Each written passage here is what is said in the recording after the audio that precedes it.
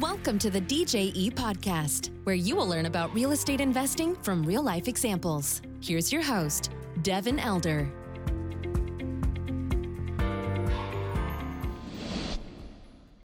Hello, and welcome to the DJE podcast. Thanks for joining us for another episode. I really enjoyed this episode. Mike Ayala is our guest, and he's an entrepreneur, built and sold a business, and has been a real estate investor for many years as well. So we cover kind of his journey, starting out in his 20s as an entrepreneur, surrounding himself with some good coaches and consultants that led to him growing that company to an eventual successful exit a number of years ago, and then along the way getting into real estate investing, single family, and then jumping up to mobile home parks, which he's still very active in today. So we talk about the lessons learned from all of that experience and things like growing and scaling the company, getting into the real estate, growing the real estate. We do talk a lot about mobile home parks in this episode, just because I personally am kind of curious about that, since we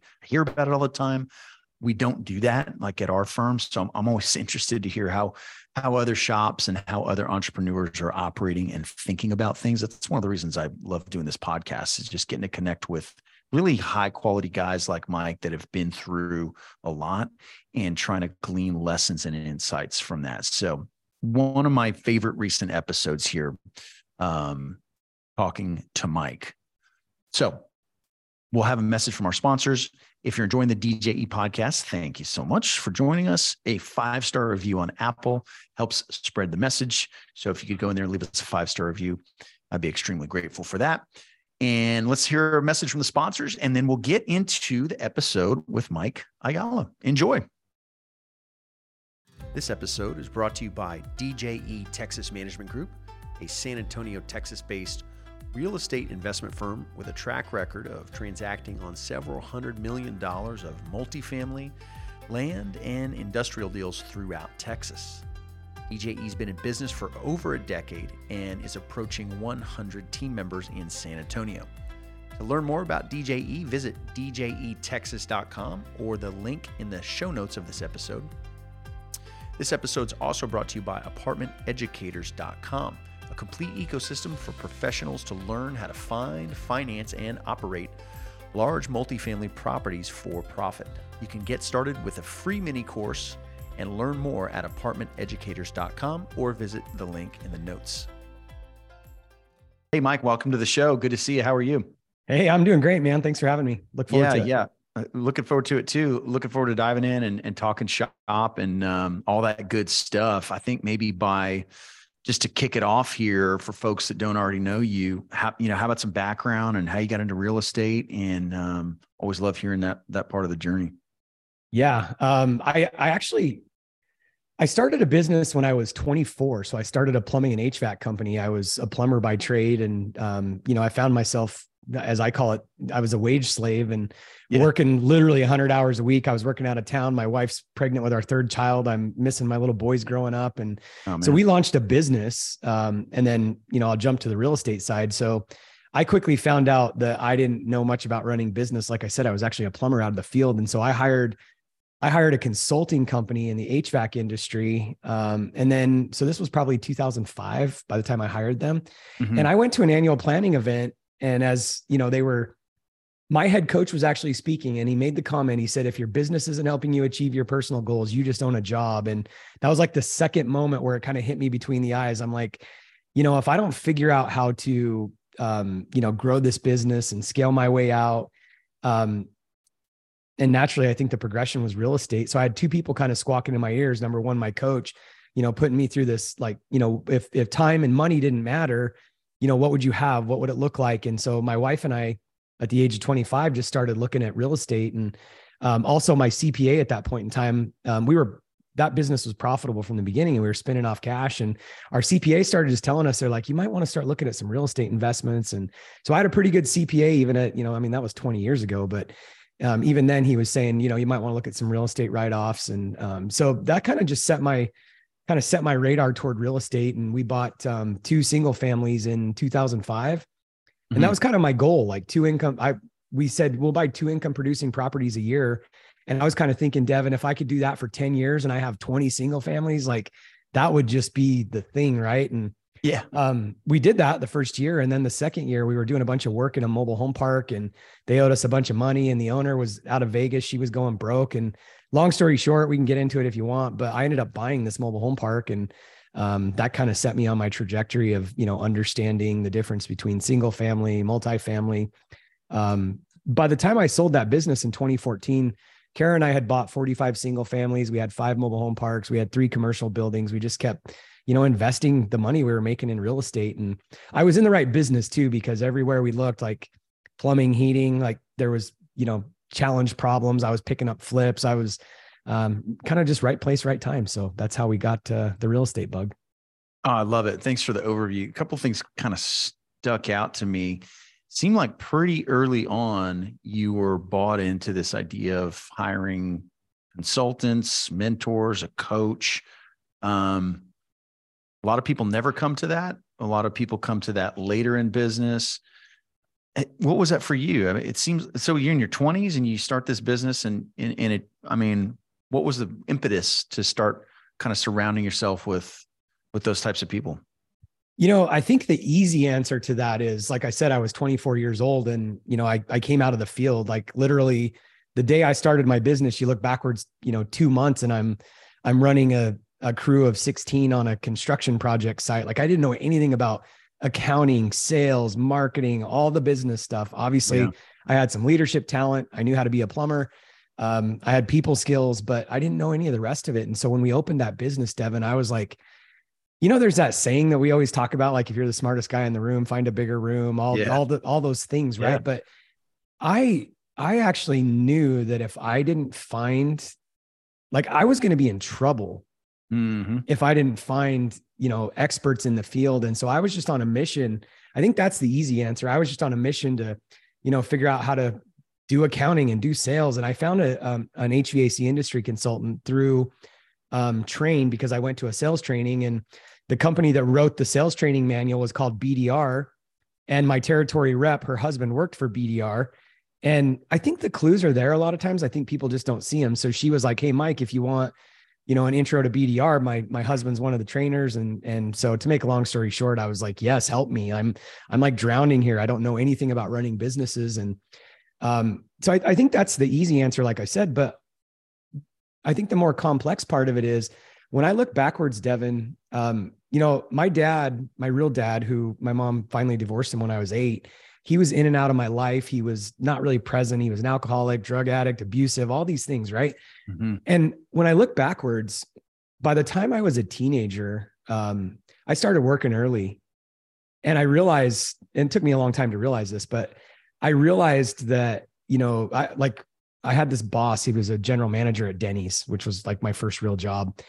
And he just reached out and he just mentored me. And I realized immediately that, like, I was longing and hungry for like mentorship, which I didn't really have. My mom was a saint, by the way, but every time there was a man in my life as a young guy, like, I would just take that mentorship and just devour it. And I think it's because, I was missing that as a young man. Yeah. And then I think it was just something that, I just took to so naturally. And so, like I said, the easy answer is when I got into business, but I think the more complex answer is just growing up, not having that leadership and mentoring. When I see it, I think I was just so hungry for it that just tell me what to do and I'll do it, which has been a key to my success, but it's also super simple. Yeah, there's a lot in there. I appreciate you sharing that. And it's interesting how some of those early or even childhood challenges set us up for things later. There's things that, there's so many things I look back on that were instrumental for me that were painful at the time. It's so fascinating. I appreciate you taking it that far back. And yeah, there's, for so many entrepreneurs, and I spent so much time, I guess, with ego in the way and trying to figure it all out, and I could do it the best. And, the sooner I kind of raise my hand and accept some help, or get the right team member on board, or the right coach, or whatever the case is, things just get exponentially better. So that's awesome that you were able to lean into that super early on. I want to dive in on the mobile home park. How, that's tell us a little bit about that deal. how different was that from the single family projects you'd already been involved in? Was it a huge leap? Was it like a natural extension for what you guys are already doing? Or how were you guys thinking about it when that came up? It was a huge leap, and it was really, really scary. Yeah. And as we're talking about this too, like I just realized that I don't know if it's because I'm aware and I'm more open or what, but at every single one of these milestones, Steve Jobs said it, it's so much easier to connect the dots looking backwards. But when I look at that deal, I had done 2 single families, which, was a little bit intimidating, but we did it. We got it done, figured it out. When this mobile home park deal fell in my lap, the manager actually called me and he's like, "Hey, I know, we haven't paid you. To be honest with you, there's some challenges." The owner she was a developer out of Vegas. And so this was like 2006 going into 2007. Mm-hmm. She was having some troubles and he said, "They're actually getting ready to sell the park." And I'm like, "Well, do they already have a buyer?" And he's like, "No, they're talking to somebody out of Vegas. It actually has me frustrated." And I'm like, "Well, I'd be interested." And then, so he connected me with the seller. And she says, "Yeah, so there's a first position note. It's a 7% interest rate, private money lender out of Phoenix. It's assumable. I need $85,000 cash. And I need to close in 15 days. And I'm sitting here thinking like, holy crap, like, how am I going to close a mobile home park in 15 days? Like, I don't know anything about mobile home parks. So I said, "Can I talk to the guy that's holding the note?" She put me in touch with him. He said, "Yeah, we had a 15-minute conversation." He said, "I'll let you assume it." So I went and saw a mentor of mine, Devin. This was a guy that I had known previously. He had lent me some money when I was starting my business, and he used to be the county assessor. He was like a real estate agent. He had mobile home parks himself, multifamily, all kinds of real estate. So I go see him and I'm like, "Hey, Barry, look at this deal." And he literally said to me, "You're lucky you're my friend or I would steal this thing. Like, this is a home run." And so I'm like talking to him. And so if you put the math together, the first position note was 390. She wanted 85. So it's 475 all in. 72 space mobile home park. And, this thing needed some work, but the reason why I knew about it was because we had a plumbing company. We were doing a bunch of work in it. Mm-hmm. And so to make a long story short, I didn't have the down payment. So the guy that I was talking to, he said, "Listen, I'll loan you the $85,000 in second position." He's like, "This is a good deal. Go buy this thing." And he's like, "If anything goes wrong, I'll just pay off the first position note and I'll just get you out of it." I'm like, there's no way I could lose in this deal. Like there was no way I could lose. And so I bought that first mobile home park and like I said, all in 475. But the reality is I didn't put a penny into it. We put a bunch of money into it, turning it around. Mm-hmm. But that thing cash flowed from day one. And I sold it maybe 3 years ago for 1.65. So that was like my first, venture into mobile home park. So I couldn't have got more lucky. Yeah. Yeah. Well, look, sometimes it's better to be lucky than good. So take it when you can get it, right? Because I'm sure you've had some, bumps and scrapes along the way in other areas, right? Plenty. Yep. Well, that's cool. That's a really cool story. And, I think all of us real estate investors kind of have that guy or that girl at some point in our career. That for me, it was a private lender that gave me my first, $100,000 loan to do a burr on a house. And I was like, this guy's going to give me $100,000. He's in first lien, super low leverage. Like he's fine. Yeah. But that like completely opened my eyes to, private capital and private investors and eventually equity investors, this whole thing. So it kind of just takes one person sometimes to have a relationship with you and back you. And what a cool deal that was, right? I mean, yeah, what a hookup for not to steal it from you, then to give you the money for it and kind of see it through. Yeah. It's crazy too, as you're saying that too. I just remember, thinking back to those early deals and, getting that first 100K that you're talking about, and you walk out of there and you just got that jittery feeling in your gut and you're like, wow, did that just happen? Like, I miss those days sometimes. That's such a good point. And I tell people that are starting new venture, like it doesn't feel that feeling doesn't scale. We were doing like a $25 million apartment building several years ago. And there's a young member on my team and she's like, "Are you excited?" And I was like, "No, this is like a Tuesday due diligence, buying another deal like the last one before that." And it just kind of, I always think about that. Like what, if you're excited and that's kind of a first time thing, that's not going to be that way forever. Yeah. And you're going to scale up if you choose to do that. And that feeling doesn't scale. So, if you're listening, enjoy those firsts, because there's really something special about that, which is interesting. So you got that done. And it doesn't sound like mobile home parks were, this strategic asset class that you're pursuing. Just kind of an awesome deal fell into your lap. Did you guys end up pursuing a bunch of those? Did you, what did your real estate kind of track look like after getting into that deal? I didn't specifically pursue mobile home parks, but like I said, we did end up, and this was just my wife and I, we ended up with 5 mobile home parks. And like I said, 45 single family doors and 3 commercial buildings. The commercial buildings were just another, process because our business was growing. Mm-hmm. So I started in 2004. By 2009, we were on the Inc. fastest growing companies in America. And then I sold in 2014. Yep. We ended up with over 100 employees, but our business was scaling so fast that I bought my first commercial building in like 07. No, it was probably 08. And I had to buy another one like a year later because we outgrew that commercial building so fast. And then the second one that I bought, same thing, we outgrew it. And so I bought a third one. So, all my early real estate investing, other than the single families, was really just these, opportunities. And I wasn't really looking, I was kind of asset agnostic really in the early days. Yeah. But then when I sold my company in 2014, I still had my real estate portfolio. And then I was kind of like, I've said this before, and I don't know if you've experienced this, but when I sold my business, it was the best and worst day of my life. Cause I'm like, now what? I don't know what's next. And so I just took like a year and a half, 2 years. I joined the real estate guys mastermind. I just started trying to figure out what's next. And I met my business partner in 2016.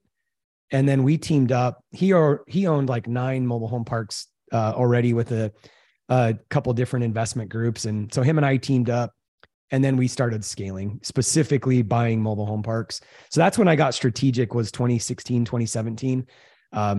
Just focused on a certain asset class. And honestly, I haven't bought anything but mobile home parks since then. It's been a good run.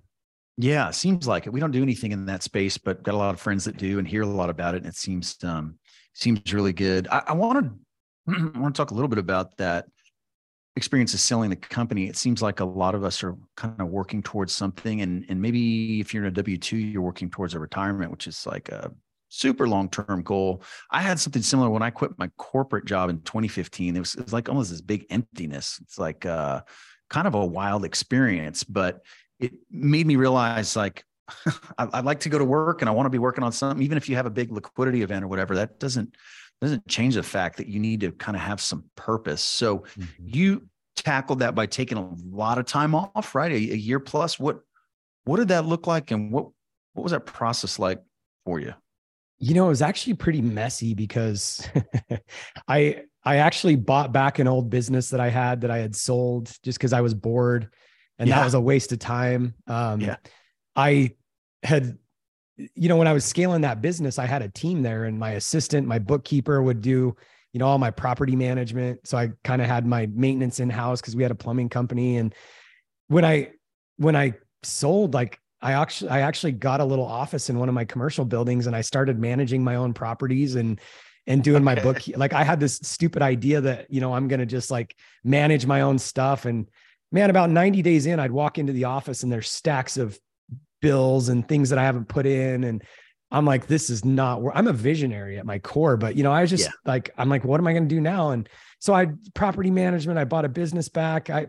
I should have just went and traveled, but the reality is, and so many of us are thinking that, there's this day coming where, we're going to sell our business, or we're going to, like you said, retire from the W-2 job, and we're going to go sit on a beach somewhere. The reason why we love going to the beach is because we just need a week off, not because we want to live there for, 3 years straight. And it's like, I just had this huge like epiphany about life at that point in time. And I have a podcast now called Investing for Freedom. And it was really spawned from a lot of that, because I think what we think we're looking for sometimes, actually, I know what we're looking for sometimes is not really the outcome that it actually is. I mean, even freedom, we don't want to take 3 years off. What we want is to just be able to do what we, if I'm not feeling it today, or one of my kids is in a rough spot, I want to be able to take a couple of days off and hang out with them. Or if me and the wife need a few days, whatever, great, take it off. But we're not actually looking for, to spend 2 or 3 years of our life in silence and just traveling the world. At least most people aren't. And so that was just kind of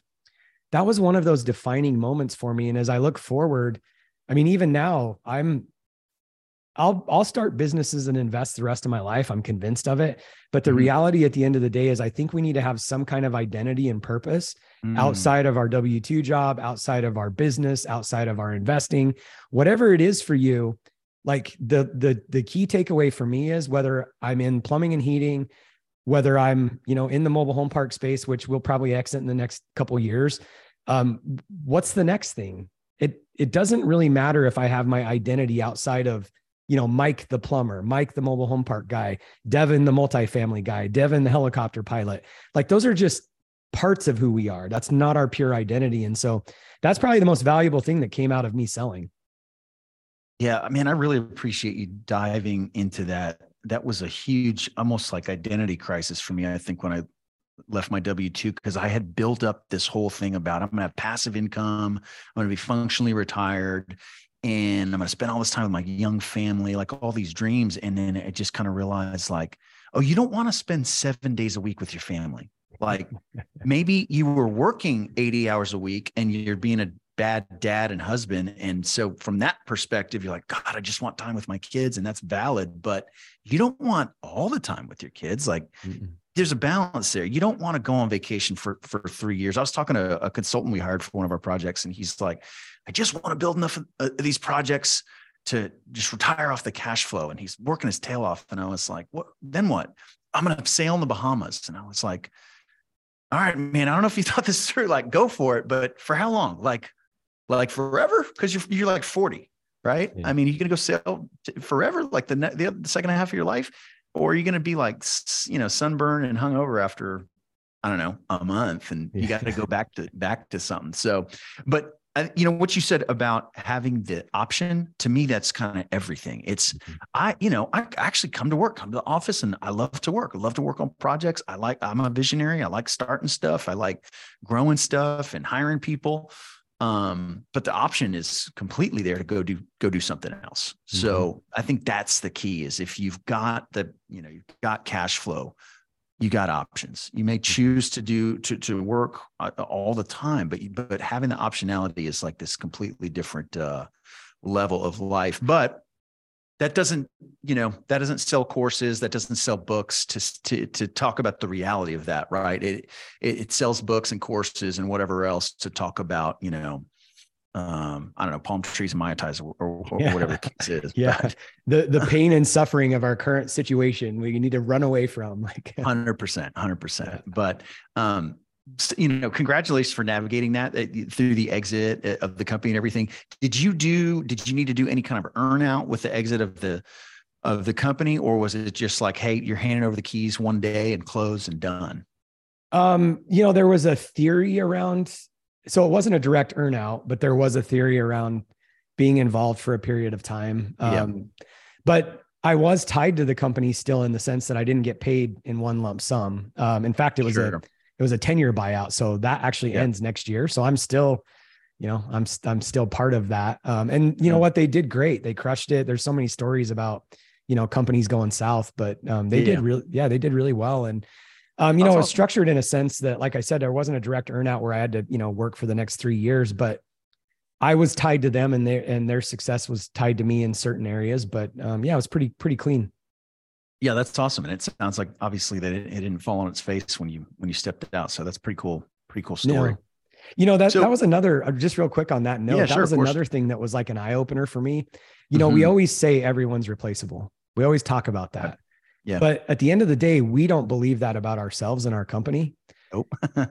And that was one thing that, I was literally, when I sold that company, I was kind of like, it's everyone, man. It's not just our key management. It's not just our, employees. It's everyone. Like, I literally built that company from the ground up, and they did just fine without me. That's so weird. Was that hard? Was that hard on your ego, or? Yeah, for a few minutes, but I mean, when you really snap back from it and you look at it and you keep that with you, I think it actually gives you a sense of freedom for the future, because I'm not saying that, we're not valuable in our own organizations, but it almost gives you a sense of a deeper understanding around not micromanaging and letting people have some flexibility to, grow and make mistakes and all of the above, because, the difference was I wasn't there day in and day out. I'm sure they made plenty of mistakes, without me, or did things the way I wouldn't have. And maybe they did some things that were much better. But the reality is when we're just not there, I think we're the problem a lot of times when we're micromanaging, we're babysitting too hard. I've heard David Osborne say this too, but the worst thing you can do is hire good people and not let them do their job. Right. Like just kind of, babysit them. And, the other side of it, I think one of my weaknesses is hiring somebody and throwing them to the wolves too. But I'm so bad at that. Yeah. Me so too. Bad about that. Because you assume they are I assume the best about everybody. I assume they're extremely capable. I personally, and I get the sense from you, I'll kind of jump into anything and figure it out. And so my threshold for that ambiguity is super high, and that's just not the case sometimes. But 100%. It's interesting. Our company's about 85 people right now across a couple of different divisions. And I just had this experience the last couple of years where I'm like, I just need to get out of this meeting right now. Like they're all running it. Like they got it. I need to I'm actually gumming up the gears now by trying to inject everything. Cause I was just so used to starting as a one-man show and trying to kind of grow it from there. I'm sure you went through a similar experience there. What's the team look like now with the real estate and the fund? And, what's your day-to-day look like kind of right now?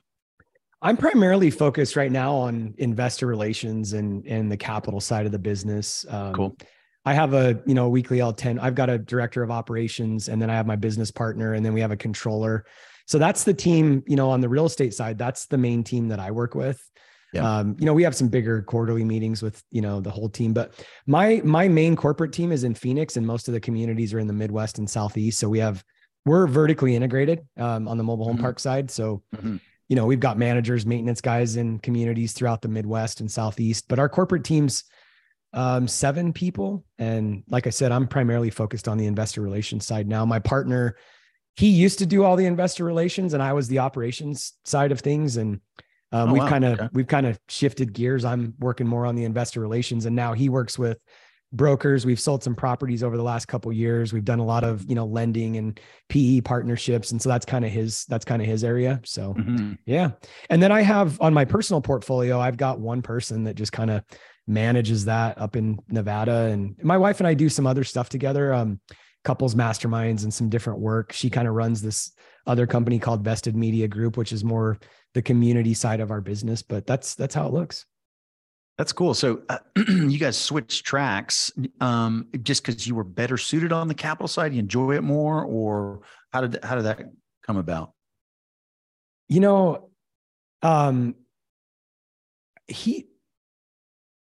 good at it, but I don't think he ever really enjoyed it. Mm-hmm. Yeah, and I always thought I wouldn't enjoy it. But I found I enjoy it and I'm pretty good at it. It was just a new skill set for me. So coming out of I never had to raise capital, and I wasn't a marketing guy. It was just a whole new tool set for me. And he actually he was a talent agent for William Morris for years. And then he launched a couple of different real estate organizations. He was always raising capital.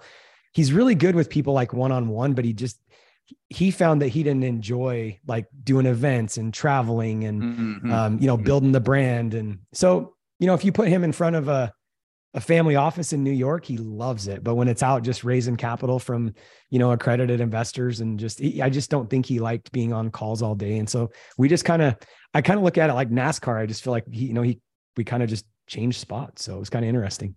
Yeah. Yeah. That's cool to be able to do that and have it work out. Sometimes people get kind of entrenched in that path, and then, they're not changing from that.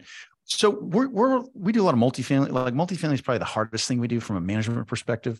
We do some other asset classes, but haven't touched mobile home parks. What does you said you're vertically integrated. What does management look like? Is it the same for all your parks? Is it the same kind of setup on staff and payroll and everything? Is it different? What does that even look like? It's pretty similar. In the mobile home park space, we own about, and this is different by different operators, but we own about 1/3 of our homes in the community, and about 2/3 of them are owned by the residents. And so it's definitely, as an industry, it's definitely a different type of management, because when a resident owns their home, you can't just evict them. And, there's different auction processes and some of residents are residents at the end of the day. And I get that, but I've been involved in a lot of different types of real estate, and there's a little bit more handholding sometimes in the manufactured housing space, the way we navigate things. And some of the communities are just, by the way, our average lot rent is like $375. So these are not like the $800-900 a month lot rents that you see in Phoenix. Like, we're buying, just affordable housing. And so just the way we manage it is a little bit different. You could take a property manager from a multifamily. In fact, one of our best regionals managed multifamily forever. And she picked up pretty quickly. So it's not a whole lot different. It's just kind of the way we navigate. And then I think also our managers compared to a lot of property managers, they're kind of on a lower price point, and a lot of them are part-time too. So it's just navigating the cultural differences, I think, is really the bottom line. But it's pretty similar. Yeah. If so, in your parks, if somebody's got an issue with the house, a plumbing issue or something, is that the management company, or that's on the resident to figure out? So on the 2/3 that own their home, that's on them. That's on them. Yeah. Anything to do with the house itself is on them. And this is another area just where you have to learn on the management side, because sometimes we don't know why the toilet's backed up. Is it our problem, or is it their problem? And so even just communicating that, because like if a resident calls and says, "Hey, my house is backed up," and we're like, "Well, it's your house, deal with it." That's not a great way to, win over your tenant, but we also have to just let them know up front, like, listen, we'll get the plumbing company out here, but if this happens to be on your side, you're going to have to pay for it. Yeah. So I think it's just little communication pieces. It's all communication, which isn't, I think everything is, and sometimes it's challenging. Yeah, for sure. So in mobile home parks, are you always buying existing stuff, or is there an opportunity to go in and create the new stuff? How does that shake out in that space? If you'd asked me this 4 years ago, I would say, no opportunities in development. And the reason why is because, so many municipalities don't like it. There's the NIMBY conversation, which happens in not in my backyard, right? Nobody wants a mobile home park built in their, right behind their $1 million house or whatever the thing is. Sure. But I'll tell you, there's a lot changing in the industry. The homes are beautiful now. Municipalities are getting, they're great. I bought one for one of our ranches, and I was on a whim. I was just driving down on a ranch with my boys.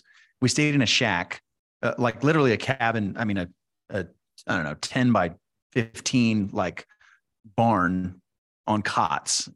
And we were driving by this mobile home, dealership or whatever. We went in and checked them out, and I was like, man, I used to live in a mobile home when I was very, very young. That was I remembered that. And I was like, these things are amazing. We got like a 3, 2.5 with this like modern kitchen and white cabinets. The components aren't the same as the house I live in, but it's a pretty freaking sweet house with AC. And I mean, I was shocked at the quality of these things. So anyway, not to take it off the rails here, but there's some super nice quality stuff that you can get. And at the time I said, what's a middle of the road product? And he's like, $40,000. And I was like, oh, what's the nicest thing you got, man? I mean, if that's what we're talking about. So at the time it was like an $85,000 house, and it's pretty cool, man. Yeah. So anyway, I mean, they are nice now. And I wonder, is there a stigma around that stuff, and is stigma changing because of the quality? And you're in it every day. What's your sense of that? Well, yeah, I think it is to some degree, but unless you're in it or a resident, it's still pretty challenging to change the stigma, I think, in the long run. And on that note too, like our average house completely set in one of our communities is $55,000 for a 3-bedroom, 2-bath. That's incredible. Well, that's really, it's incredible. Yeah, that's really hard to beat. And with our financing, like we can get the average, even whether they buy it or rent it, they're paying between $900 and $980 a month, all in with the lot rent and the home. Like that's just, that's. And, affordable housing isn't going anywhere, but back to the development thing. the White House came out, and this has been going on for a few years now. Ben Carson's actually he's a big advocate. He speaks at almost all the manufactured housing association events. They've really been pushing municipalities and stuff to open up to more affordable housing, and manufactured housing is a big part of it. Sure. So I think over, the next 1 to 5 years, I think you're going to see a lot more cities incentivize development of manufactured home communities. And the other thing I'll say, you can go right to the White House website. I think it was last May, and just Google, White House, affordable housing, manufactured housing incentives. They're actually, they're working on getting Fannie Mae to finance the homes themselves, which is, that'll be a game changer. Game changer. Yeah. Cause that's the biggest challenge right now is banks don't want to finance these because they're not real estate. They're personal property. Yeah. And so that's been one of the biggest challenges in the industry, but I think you're going to see that change. Wow. Yeah. And they don't need much, right? I mean, it doesn't need to be in some dense infill area. It doesn't need a ton in terms of utilities or amenities or anything like that. I mean, you really just kind of need some dirt and run some electric and water to it, right? And it doesn't need to be in the middle of the city or anything. Right. Yeah, that's interesting. I think about that all the time. And that price point is wild. I didn't realize that's kind of where this stuff was shaken out. I mean, if you look at, even B and C class multifamily, you're spending $1,200-$1,300 a lot of times for a 2-bedroom, and that's wild. Interesting. Cool. Well, I appreciate kind of diving in on that. Always interested to learn about stuff that we don't do on a daily basis. Well, Mike, this has been awesome. I mean, you got a lot of hard-won knowledge, overgrowing and selling a business, real estate.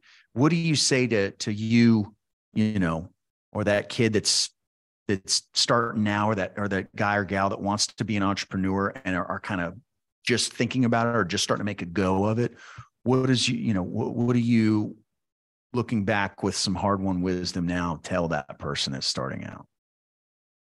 So I have to say this with a caveat first, because I think my risk tolerance is pretty high. It was much higher when I was younger, and I'm sure yours is too. But so I'm not telling you to just jump off a cliff, but I say this all the time. It's impossible to steer a parked car. So meaning just get moving, and then you can adjust your directions along the way.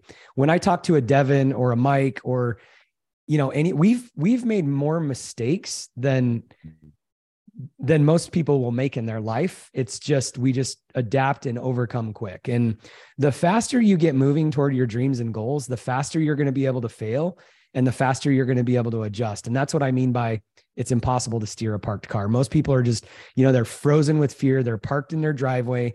They're thinking about all the places they want to go in life, and you're just never going to get there because you got to turn the car on and you got to start driving, and then we'll figure out along the way how to get there. And I think that's what separates, those that do from those that don't.